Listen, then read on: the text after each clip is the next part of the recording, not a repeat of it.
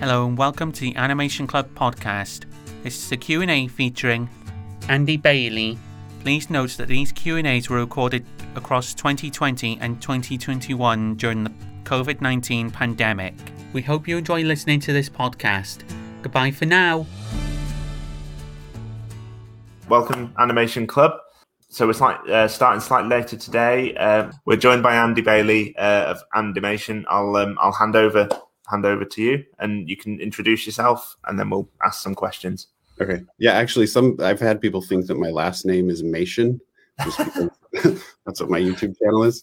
I'm a stop motion animator, and I run a YouTube channel. I worked on 4 of Laika's films.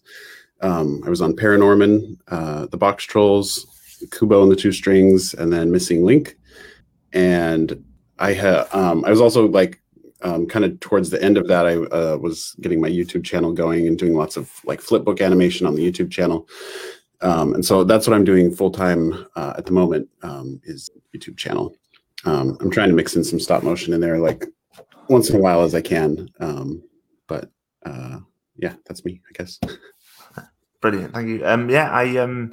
I didn't realize I've been looking at a lot of your videos lately in advance. It was actually one of the Animation Club who should be watching today that recommended checking your stuff out. And I was surprised. I only found out today that you work with Laika. Okay. It's one of my favorite animation studios. So and I didn't realize you were doing stop motion as well. So I've got a lot to catch up on with with this stuff. I'll start the questions off until we get some through. The one that we usually start off with is what got you into animation in the first place? I mean, I think probably like a lot of animators, I just kind of fell in love with it when I was a kid. I was growing up when the California Raisins were really popular, and all of that Will Vinton claymation. And there was something about that just really grabbed me. I think it was just even more than 2D animation. I think there was something about seeing the clay, seeing something that was, a real physical, tangible object, and just the way that it moved and came to life. That just, I don't know, I just thought was really magical. So I experimented a little bit as a kid with claymation, and did a little thing with Legos on my parents had a Super 8 film camera that I shot some animation on. And yeah, I don't know. I just really liked the stuff that I saw. Gumby, let's see. Chicken Run came out when I was, I was early in college when Chicken Run came out, just starting college. That was kind of a big one. Nightmare Before Christmas, of course, when I was a teenager. But yeah, I don't know. I just really loved it. And it was kind of when I was getting into college that, I was kind of realizing, maybe this could actually be a career.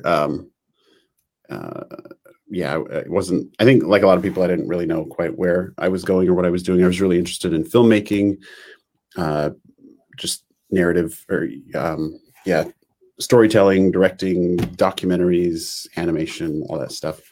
But yeah, just kind of fell in love with it when I was young, and always had a nostalgia about flip books and stop motion and stuff. But I tried doing a flip book with the Animation Club last week. I've not done one for years myself, but it didn't work out too well. But no, it's been great seeing that sort of stuff, and it's made me. I'm going to try a bit more and try and see if my little one can try and do some as well. Yeah. But what got you started doing your YouTube channel? What made you decide to start doing that as a thing?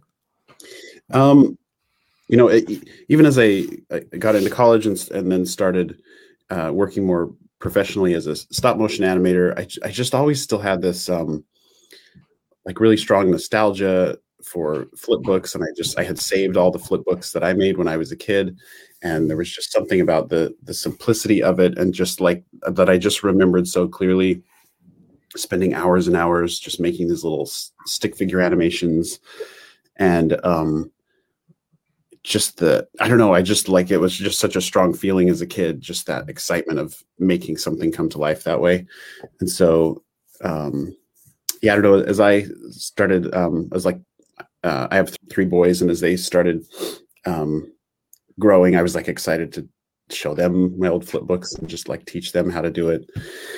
But I had always been, I'd been posting stuff on YouTube for a while. It was mostly random stuff, short films, some live action stuff, stop motion. It was just like a hodgepodge of just things I had done. And one of those videos that I had posted was called Flip Books I Made as a Kid. And it was this, it wasn't a very good looking video. It was like back in 2011 when I posted that. And it was just these 3 flip books that I made as a kid. I put it up, and for like 6.5 years, it just didn't, I mean, I didn't have really a following at all at that point. But for whatever reason, like 6.5, 7 years later, after posting that video, it suddenly started getting shared everywhere. Like the algorithm picked it up and just everybody started watching it. So yeah, it was like 2017 or 18, something like that. When that video just kind of went crazy, and I was like, oh, maybe I should post more flipbook stuff. And so, yeah, kind of after that, I just started experimenting with posting more flipbooks and just doing more new flipbook stuff. And yeah, it just slowly like really took off. And, people just kind of really seemed to get into it.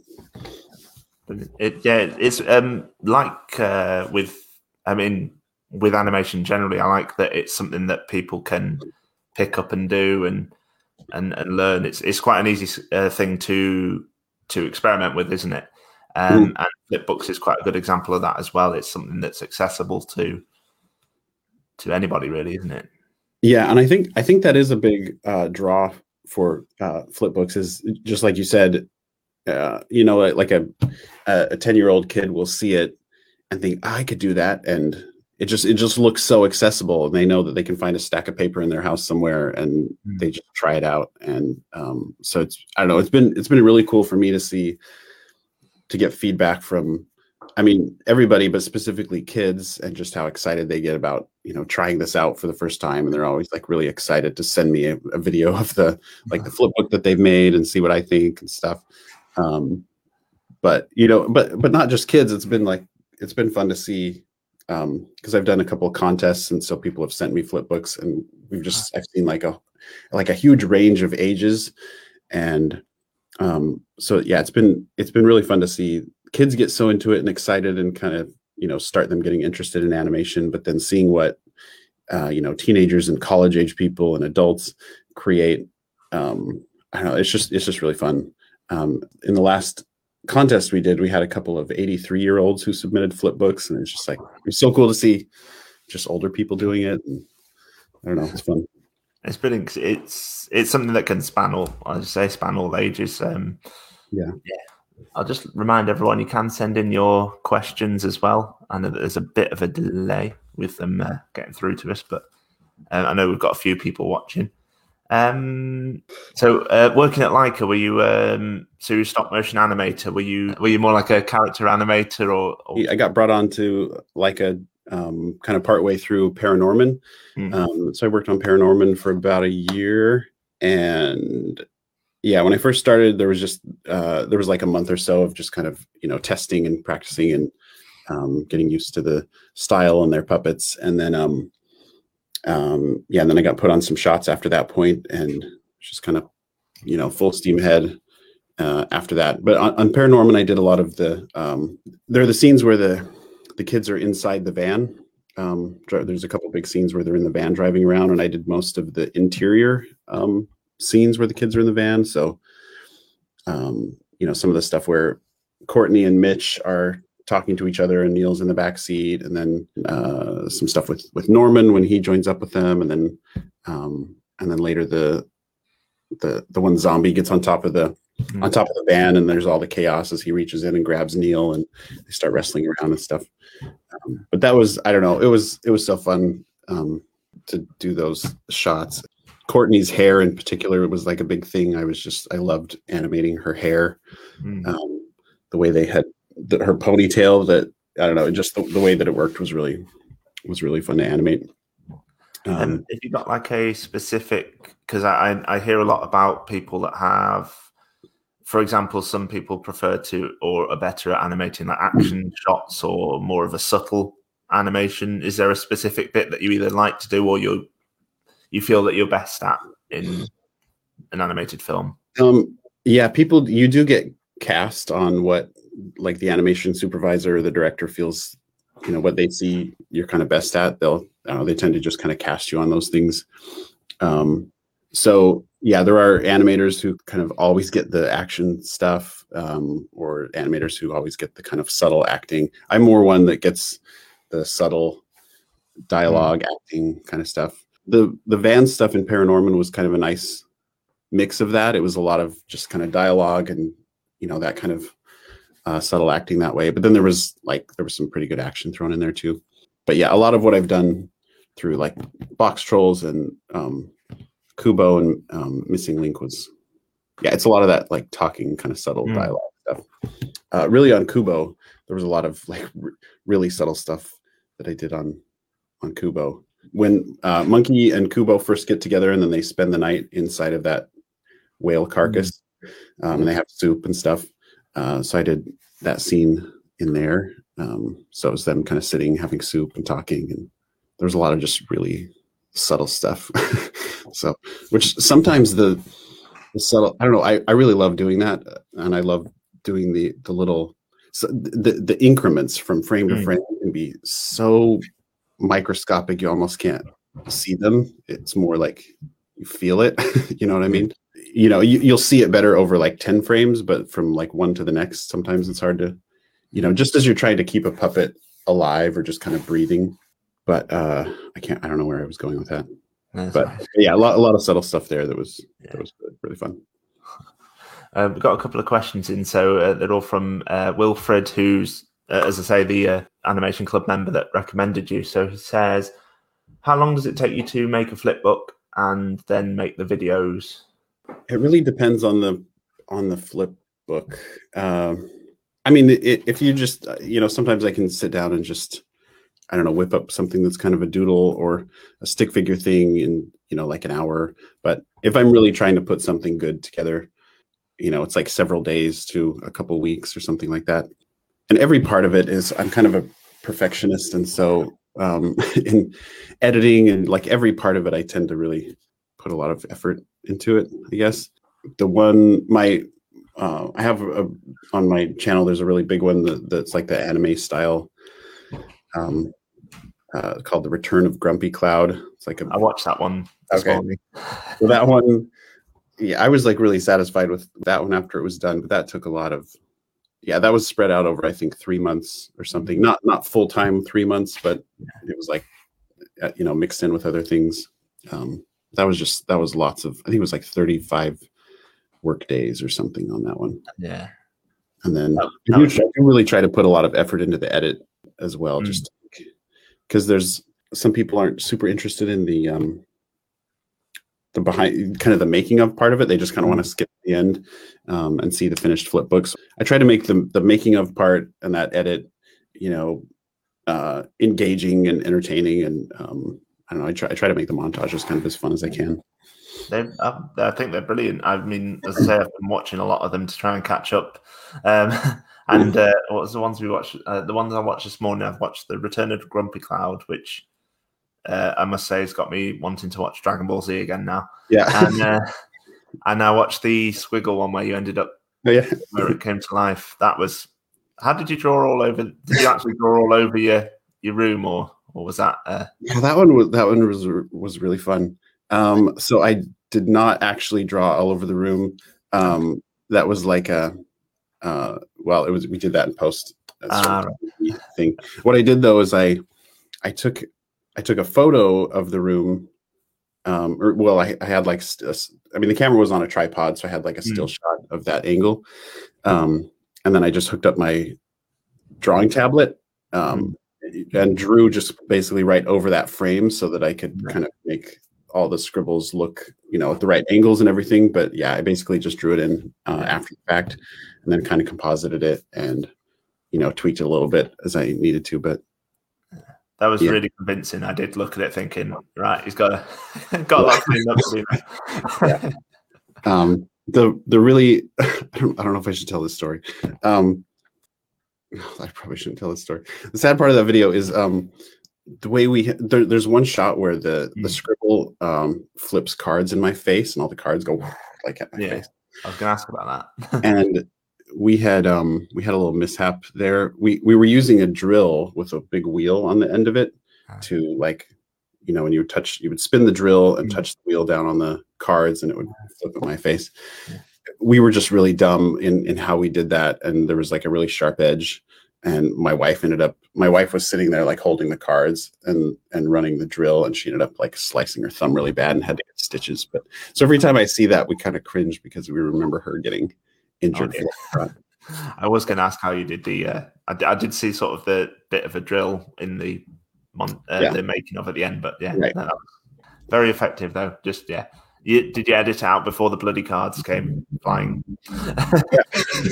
Yep. So we've got some more questions from Wilfred here. Do you have to be a good team member, or do you get to work by yourself? You have to be a good team member when you're, you know, working on a movie with the crew, obviously. But yeah, right now by myself, I guess I don't necessarily have to be a good team member because it's just me. You still have to. I mean, you've still got to be responsible enough, I guess. Self-discipline. I think working from home or working by yourself is kind of it's like a different set of challenge. It's nice because you have freedom and it's your own schedule, but there are challenges that come along with that because you're kind of I don't know, you're running the show, you're your own boss. You have to set your own schedule and rules and all that stuff. It's just a lot more, I don't know, taking ownership of more things. So there's kind of a different set of challenges that come with it. But the freedom is nice. Are you working on anything at the moment, or have you got something planned for an upcoming project? I mean, I've always got like a new video in the works. Right now I'm doing my biggest video on YouTube so far was one where I went back and remade my first flip book. I'm doing another one kind of along those lines where I'm taking another one from when I was a kid and I'm remaking it now as an adult, which I'm kind of running into some challenges because it's pushing me. I don't know. I'm honestly not like I don't consider myself a very good 2D animator. So every time I want to do something that's a little bit, I don't know, I find myself getting pushed a lot when I'm doing flip books with sort of a I don't know, an ambitious idea. I'm constantly having to kind of learn and do something that I don't know how to do. But that's what I'm working on at the moment. Well, I think the 2D stuff that you've been doing with your flip books is fantastic. To say that you don't feel like you're a good 2D animator, I think it comes across really well in your flip books. I know it's a different method, but yeah, it's fantastic. I'll tell you what, I won't say like that I'm not good, but it's not like I've had so much professional experience as a stop motion animator. Like I have a lot of, I've built up a lot of confidence as a stop motion animator. Everything I'm doing in 2D or with flip books, I loved the comments on that video. Just everybody talking about how emotional the story was, and just I don't know. The comments were really fun on that. That was a really good thing. I'm not usually good at the April Fool's stuff, but yeah. Right, we've not got any more questions at the moment. Sorry. I've run out of mine as well. I thought there'd be more questions by now. The nice thing about that Invisible Man flip book, that whole video, is I cranked that out in like a half a day, which is just, that's like the fastest video I've ever put out. I mean, one, because it was blank, but even just the fact that I was able to get the video edited and the thumbnail and all that stuff done, it was crazy fast. But I had the idea. I didn't have the idea till the morning of April Fool's. Because I had gotten I saw online, I had gotten an email from this company who makes action figures. And they sent out this email that was kind of an April Fool's thing. They were selling an Invisible Man action figure, and it was just like the card and the plastic blister on the card, and there was no figure inside. It was like the Invisible Man, and it was such a funny concept. But they actually sold, like, you could actually buy it, just kind of as a gag. But I saw that and I was like, oh, I need to do a sequel to my Invisible Man flip book, and so I just like hurried and got that video done. But it was fun. Anyway. Wilfred's asking, what's it like to see a film you've worked on in the cinema or on Netflix and so on? It's pretty cool, I have to say. So I don't know. I remember when I was college age. Yeah, when I was like early in college, I remember sitting in the theater at Chicken Run.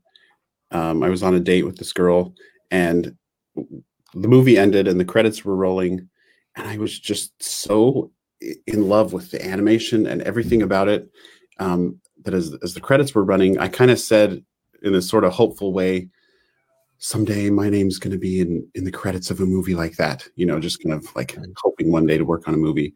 And so then, yeah, eventually, I don't know. Yeah, it was kind of crazy to come full circle to that. And yeah, eventually see my name in the credits of a movie. Yeah, I don't know. It was really fun. It's fun, like going to a premiere with my family and having them like cheer, when they see my name. That was pretty cool. Have you thought about doing any stop motion short films yourself? I'm sorry if you've already got some on and I've not seen them yet, but as you're doing little films and you're obviously doing your films, have you thought about doing any shorts with stop motion? Yeah. And I've done, this one's a bit old. I've got one that's like a mix of live action and stop motion. It's mostly a live action film, but it's got some stop motion elements in it that I did when it was like my senior project in college. I still like it. Like, I still like it quite a bit. Even though it's a bit older, but I've done a couple things on my channel for brands, I've like wrote and directed and animated little stop motion, like little 1 minute long stop motion shorts. I did one with little those little mini skateboards, Tech Deck, a short film for them, and then I did one for this lawyer group who every year they do a kind of elaborate Christmas card, like a video Christmas card. So I did a thing for them. That was a lot of fun a couple of years ago. But yeah, as far as of my own stuff, I've got one short story that I feel like I've been talking about it for years, like too long. I just need to start doing it. But it's all written, and that's one that I'd like to turn into a short. Probably just like shoot it here in my garage, and then I'll get ideas once in a while. I've just got to figure out how to get them off the ground. It takes a while, doesn't it? I mean, I've done a few Q&As now, and it's the same thing. Sometimes it's a surprise to hear someone say, "I've had an idea," and then it's been years in the making, even if it's just a short film. So it doesn't mean it won't happen. Sorry, we got another question. Do you have a lot of expensive equipment, or do you improvise? It's probably a mix of both.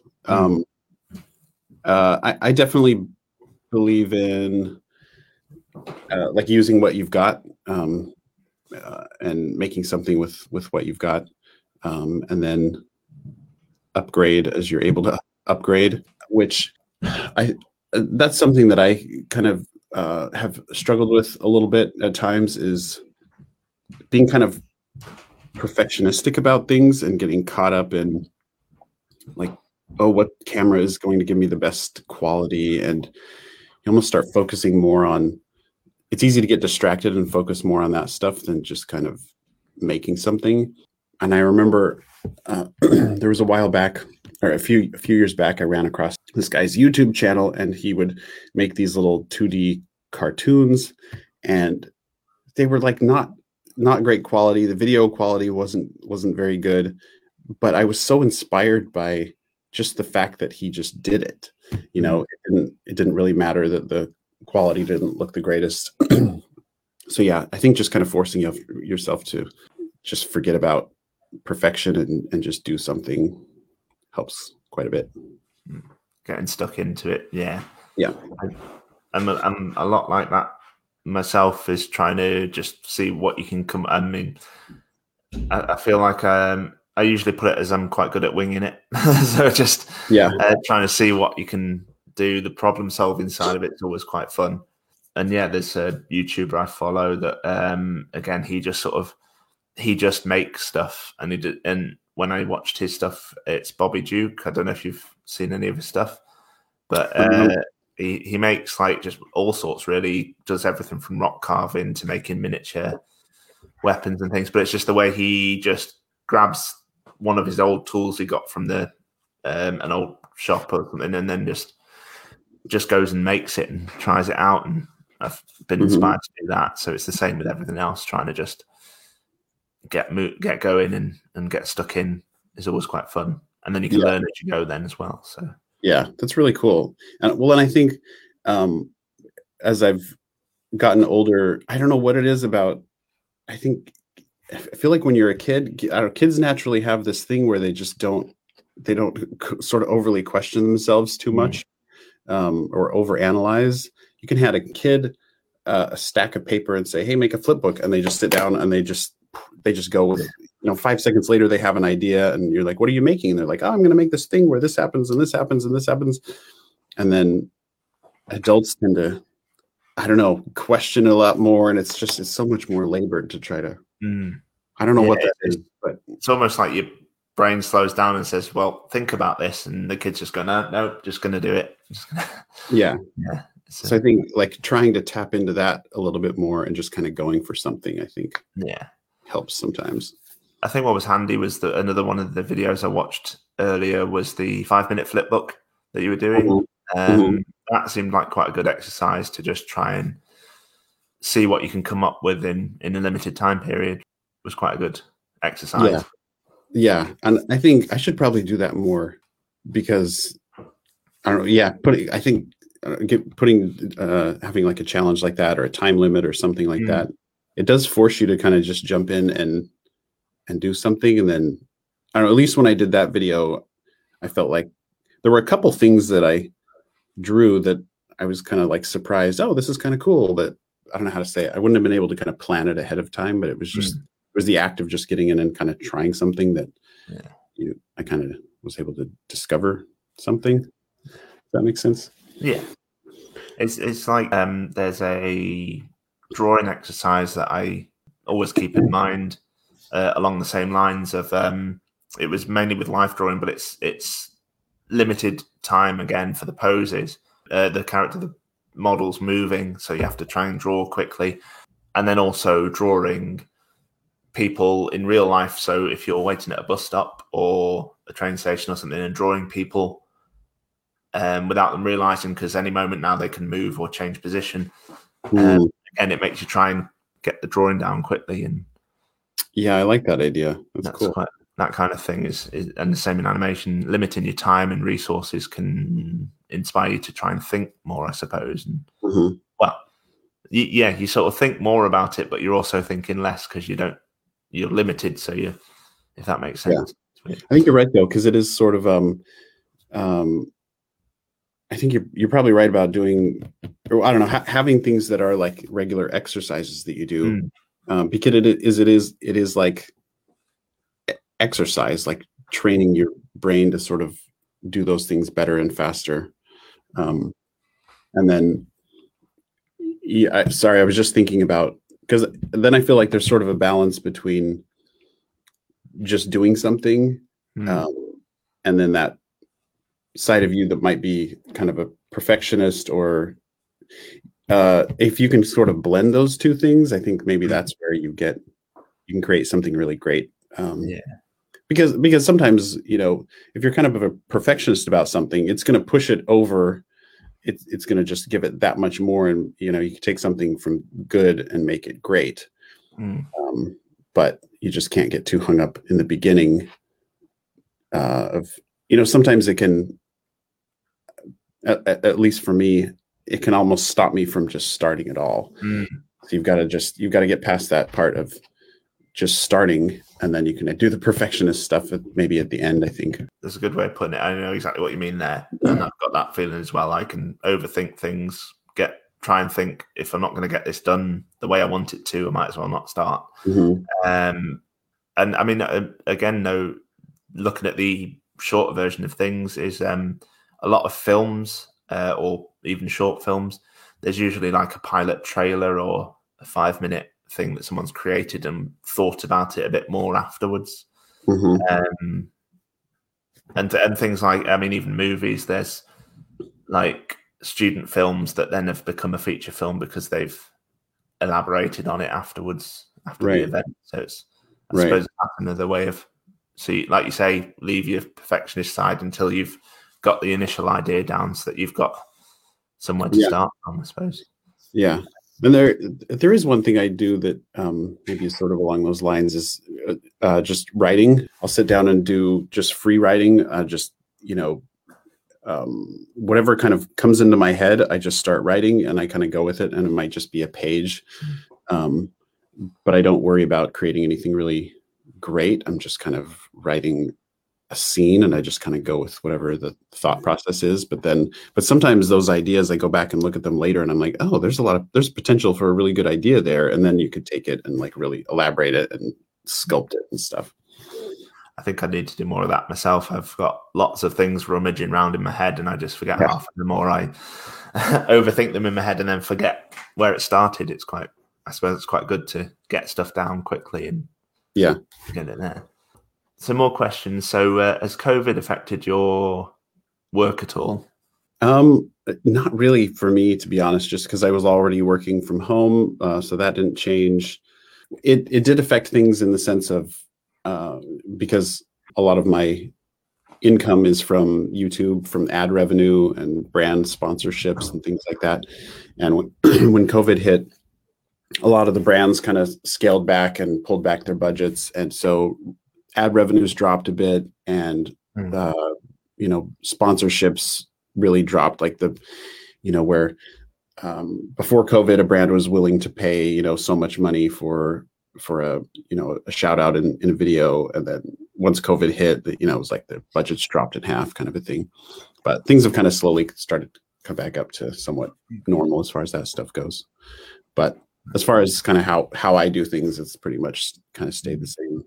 We do have our, I manufacture a flipbook kit also. And that was impacted a bit because we do that overseas, where it's manufactured in China. So there was like a big production delay because of COVID, and we ended up running out of stock just because we couldn't get our stuff here. But things have gotten back to normal there too. So it's interesting to hear how things can be affected. Jobs that you wouldn't think. So, for example, like you say, YouTube, it's you can work from home with that, but there is, with the adverts and the shop being affected by COVID as well. Things you wouldn't consider, but then still gets affected. Yeah. So Wilfred's asking, has animation techniques and technology changed since you started working in animation? I mean, I've seen a big change from like when I was a kid, of course, till now. I think the biggest change over the past like 10 years or so, or maybe 15, is like 3D printing, especially with Leica, how much they've utilized that for the faces. That's been kind of a game changer, I think, for stop motion. Even from like what they were doing because they did 3D printing on Coraline, but then they were still, hand painting every face, and I think probably doing a little bit of sanding and stuff. There was still a lot of that kind of hand painting work that needed to be done. And then by the time we got into like Kubo and Missing Link, it was a lot more of printing faces for like every shot, like every, they would print a set of faces that were specific to that shot. So where on Paranorman, for example, you'd have a library of like thousands of faces to choose from. You'd have all these different kits, and you would have, you'd have to pick and choose from all the different expressions. On Missing Link, it was just like, they were all customized, and you would just print out a whole slew of faces for that one shot. So then you were able to get a lot more subtle with the expressions and everything that way, which was pretty cool. But that's been a big thing. And any other, all the green screen and all that stuff has kind of in the same way that they use it in live action movies, it'll be used in stop motion movies, just where to composite in backgrounds and things like that, or just to do things that would kind of be impossible to do practically. And of course, when I remember when I was younger and first really getting interested in animation, the software wasn't that great. I remember the Lunchbox was like, it was a frame grabber. It was like this Lunchbox sized frame grabber with these buttons on it. That was kind of like the big tool that everybody used. And then eventually Dragon Frame came out. So just having like the better frame grabbing software has made a huge difference. So you can actually see what you're doing.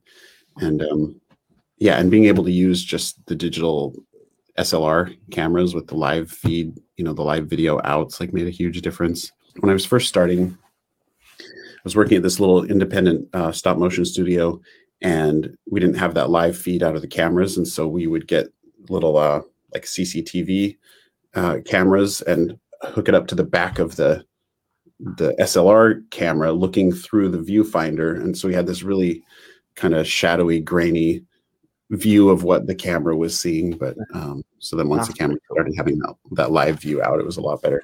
But I don't know, just things like that. It's definitely nice how it is now.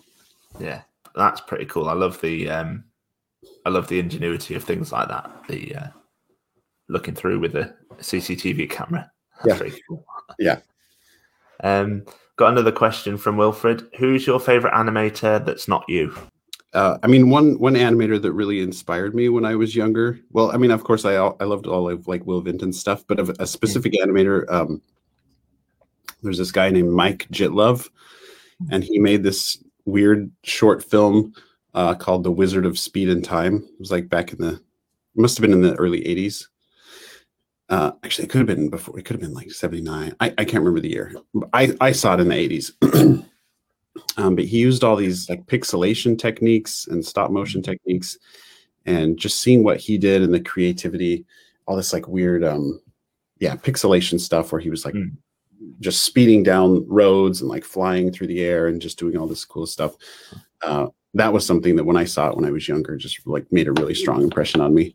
As far as animators today, I don't know. I mean, all the animators that I worked with at Leica are just, it was so inspiring to see everybody's work there, because we would all be working and every day you would get to see whatever new shots came in.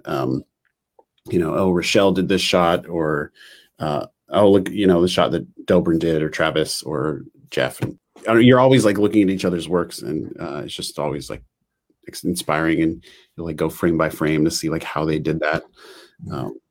So I don't know. I probably don't have like one specific animator, but just working alongside all the animators at Leica was just always really inspiring to see what everybody did.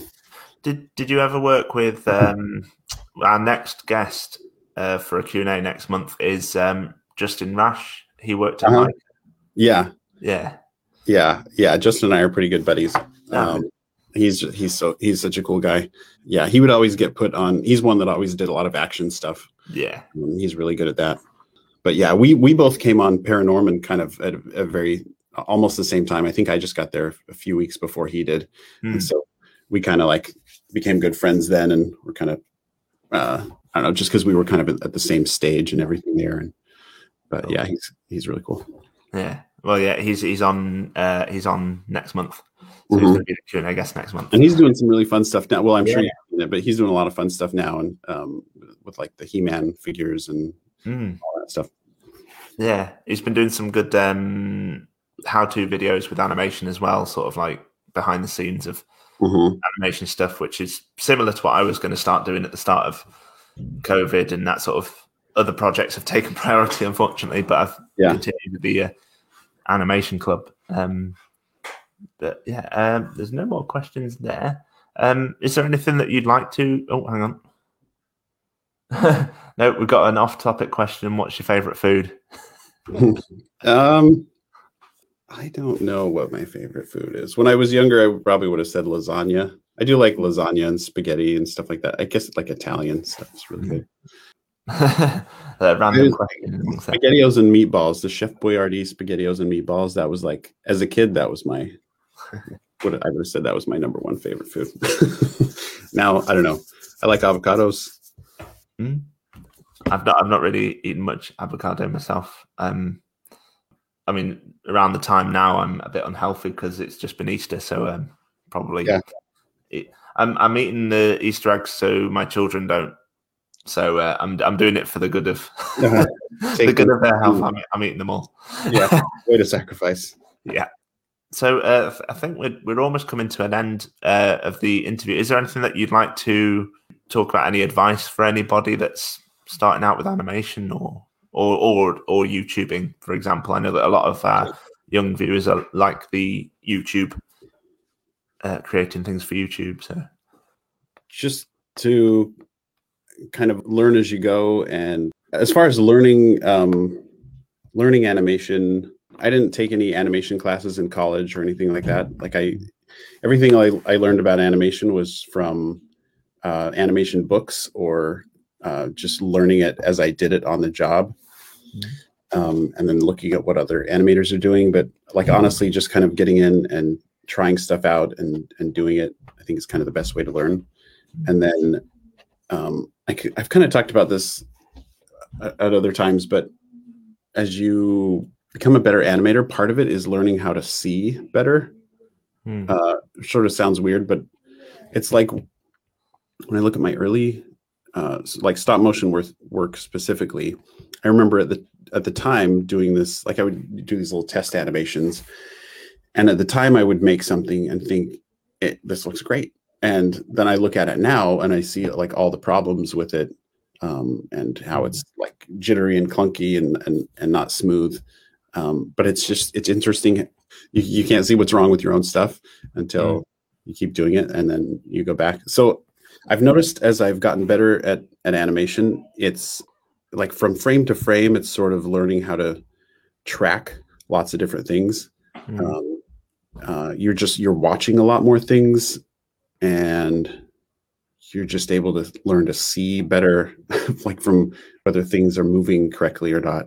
I don't know. That probably sounds really obvious, but yeah, it's like if you focus on sort of tracking, like if you've got a character walking, if you track so many more elements of their body or their head, you watch what the ear is doing, you make sure the ear is moving smoothly, you watch what the nose is doing, and you watch how the jaw is moving, and you watch the arm. That probably sounds really obvious. It's learning to look closer and just be able to see better and analyze movement better. Yeah. But yeah, it really just kind of comes through doing it. Watching other people's work, if you find some animation that you like, look at it, kind of go through it frame by frame. If there's animators that you like, just kind of really look at their work and see if you can kind of figure out what they're doing. But yeah, a lot of it's just doing it and practicing and stuff, I think. Brilliant. Yeah, we've naturally come to the end of the Q&A now. Well, thank you very much for your time, and we'll it's been great to talk to you, and brilliant. Thank you for answering our questions, and yeah, thank you very much. Yeah, it was fun. Thanks a lot. Yeah, Wilfred says thank you as well, and take care, stay safe. All right. Thank you for listening to this Q&A podcast. We would like to thank Andy Bailey for speaking to us and the Animation Club for their hard work. We hope that you enjoyed listening to this podcast. Goodbye.